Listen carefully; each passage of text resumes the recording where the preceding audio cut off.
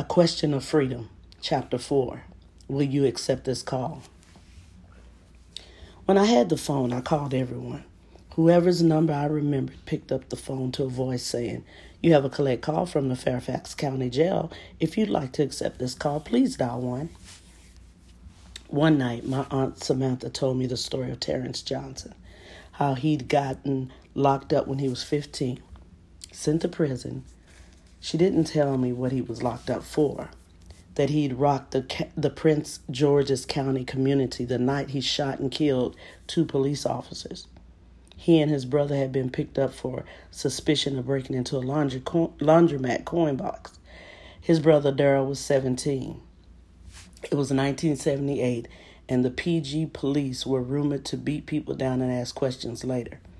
Terrence insisted that the police beat him down and that he reached for an officer's gun in desperation. Before the night ended, 2 officers were dead and the gun was still smoking in Terrence's hand.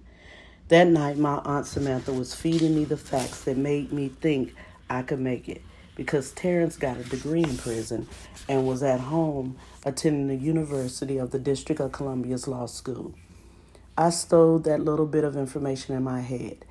It didn't make the R cells any easier, didn't make the slab less rough. It just meant that things could get better. My aunt didn't know that Terrence fired a bullet into his own head. The news report says that the pressure got to him. His brother says he was waiting on a book contract, that he had run up bills and needed money to pay them and support his wife and child. He'd lost his scholarship. None of the reports I read said he couldn't deal with freedom after spending his childhood staring out of jail cells, but that's what I thought had happened. That no matter what, he couldn't run from nights alone with his crime. I learned his story and told myself I wasn't going out like that. "Get dressed. You're going to see the nurse," a deputy called into the cell. Seeing the nurse meant I'd be going to population soon. You couldn't go to the jail population without seeing the nurse. This was around my 8th day in the R cell. I hadn't had a shower in over a week and smelled like it. When I walked into the nurse's office, the staff stepped back. I'd gotten bored in the cell and had been masturbating every day for a good week. Twice a day, maybe 3 or 4 times. I was testing out the theory that excessive masturbation would drive you mad. What was I supposed to do? Locked up in a cell alone for the first time with no windows, no mattress, no sheets. My mind was banging against the walls. No other truth but that, my mind banging up against the 4 walls of a jail cell, and 15 seconds of pleasure, all I could look forward to. A cell would make you crazier than masturbation any day, and I wasn't going to explain how funky I was to the 2 white women that stood before me. A jail cell will take away a man's shame, make him wear "fuck the world" on his forehead, and in the makeshift scowl, he learns to carry on his face. "Miss, I've been in that cell for 8 days. No shower, no change of clothes, no mattress. I'm saying." 2 nurses in the room. I don't know if they were sympathetic or not, but they didn't let me finish talking. They wouldn't talk to me until I took a shower. My smell more offensive to them than anything I had to say. Afterward, they listened to the story and demanded I get a mattress. Someone reading this might think of the women as my heroes. They weren't. They taught me that you only have power in jail if someone moved after you spoke, that having a voice was never enough, and I resented that bit of truth. It was as if I would have rather continued to suffer, even though I know that's not the truth. It reminded me of what I thought a gun in my hand said about power, how something that weighed next to nothing in my palm added a ton to the tenor of my voice and made every word I said matter. Every day taught me how not to let what I didn't have break me.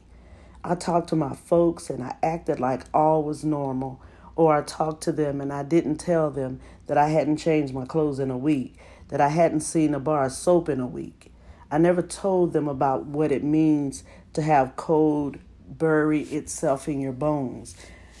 The nurses looked shocked to learn I was 16. I'd only been locked up for a few months, but all the shock had left me. I thought shit just happened. When the guard came to take me back to the cell, I was different. Fresh from a 20-minute shower and in a uniform that would remind me and everyone else that I was incarcerated. A pair of green pants and a shirt. What surprised me was that my bag of property and a slip to order commissary came with my mattress. The $10 and change I had in my pocket when I got locked up had been placed on my account. It was money I'd taken from the man I'd robbed. $10 had me in a jail cell facing a life sentence. That's irony for you. Sacrifice my life for less money than I could have bummed on a corner. I spent the money on junk food, brownies, Skittles, Snickers, moon pies, nothing but junk food. They'd given me the only paperback book that was in my property, Going to Meet the Man by James Baldwin. I started reading Baldwin because I saw his books on my friend Tamika's mother's bookshelf. I called my mother and she cried on the phone. She didn't tell me I'd hurt her. She just cried and asked if I was okay. The title story of Baldwin's book was about a cop who couldn't get over a lynching he'd seen. Baldwin writes that they burned the body and there were women and children watching.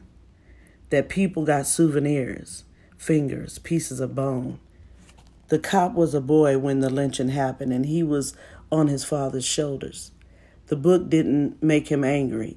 It made me think I knew something about the way the world worked and what was behind the way the deputies looked into my eyes. I learned about the world by reading the authors on Tamika's mother's shelf. J. California Cooper, Baldwin, Chinua Achebe. And I rarely told anyone what I read. I lived with a secret world going on inside my head, and suddenly I was locked up in a place where the secret world was becoming the only reality that made sense. At the detention center, my mother brought me an armful of books each week. Walter Mosley, Sherlock Holmes, and any other mystery she could find. My grandmother brought me Khalil Gibran. 2 hours before the Baldwin book added weight to my empty palms, I was a 16-year-old black boy, smelling like a week's worth of piss, used to sleeping on a concrete slab with spit and who knows what else dried up on it. The book didn't make me anything more than that, but it let me curl up inside my own mind and be free. The print on the pages gave me a world far from mine that still had the feel of my world. Reading was what I needed to beat back all the noise and silence, those horrible silences. Once I had the book, I held my complaints close to my chest. I didn't know what was waiting for me in population. The end.